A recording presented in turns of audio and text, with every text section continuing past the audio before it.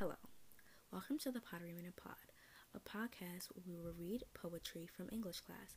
Today we are reading a poem featured in the novel The Outsiders. The poem, written in 1923 by Robert Frost, was initially published in the Yale Review. Now onto the reading.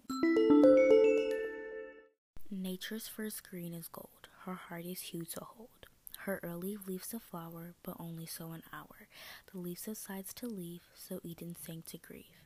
So dawn goes to day, nothing gold can stay.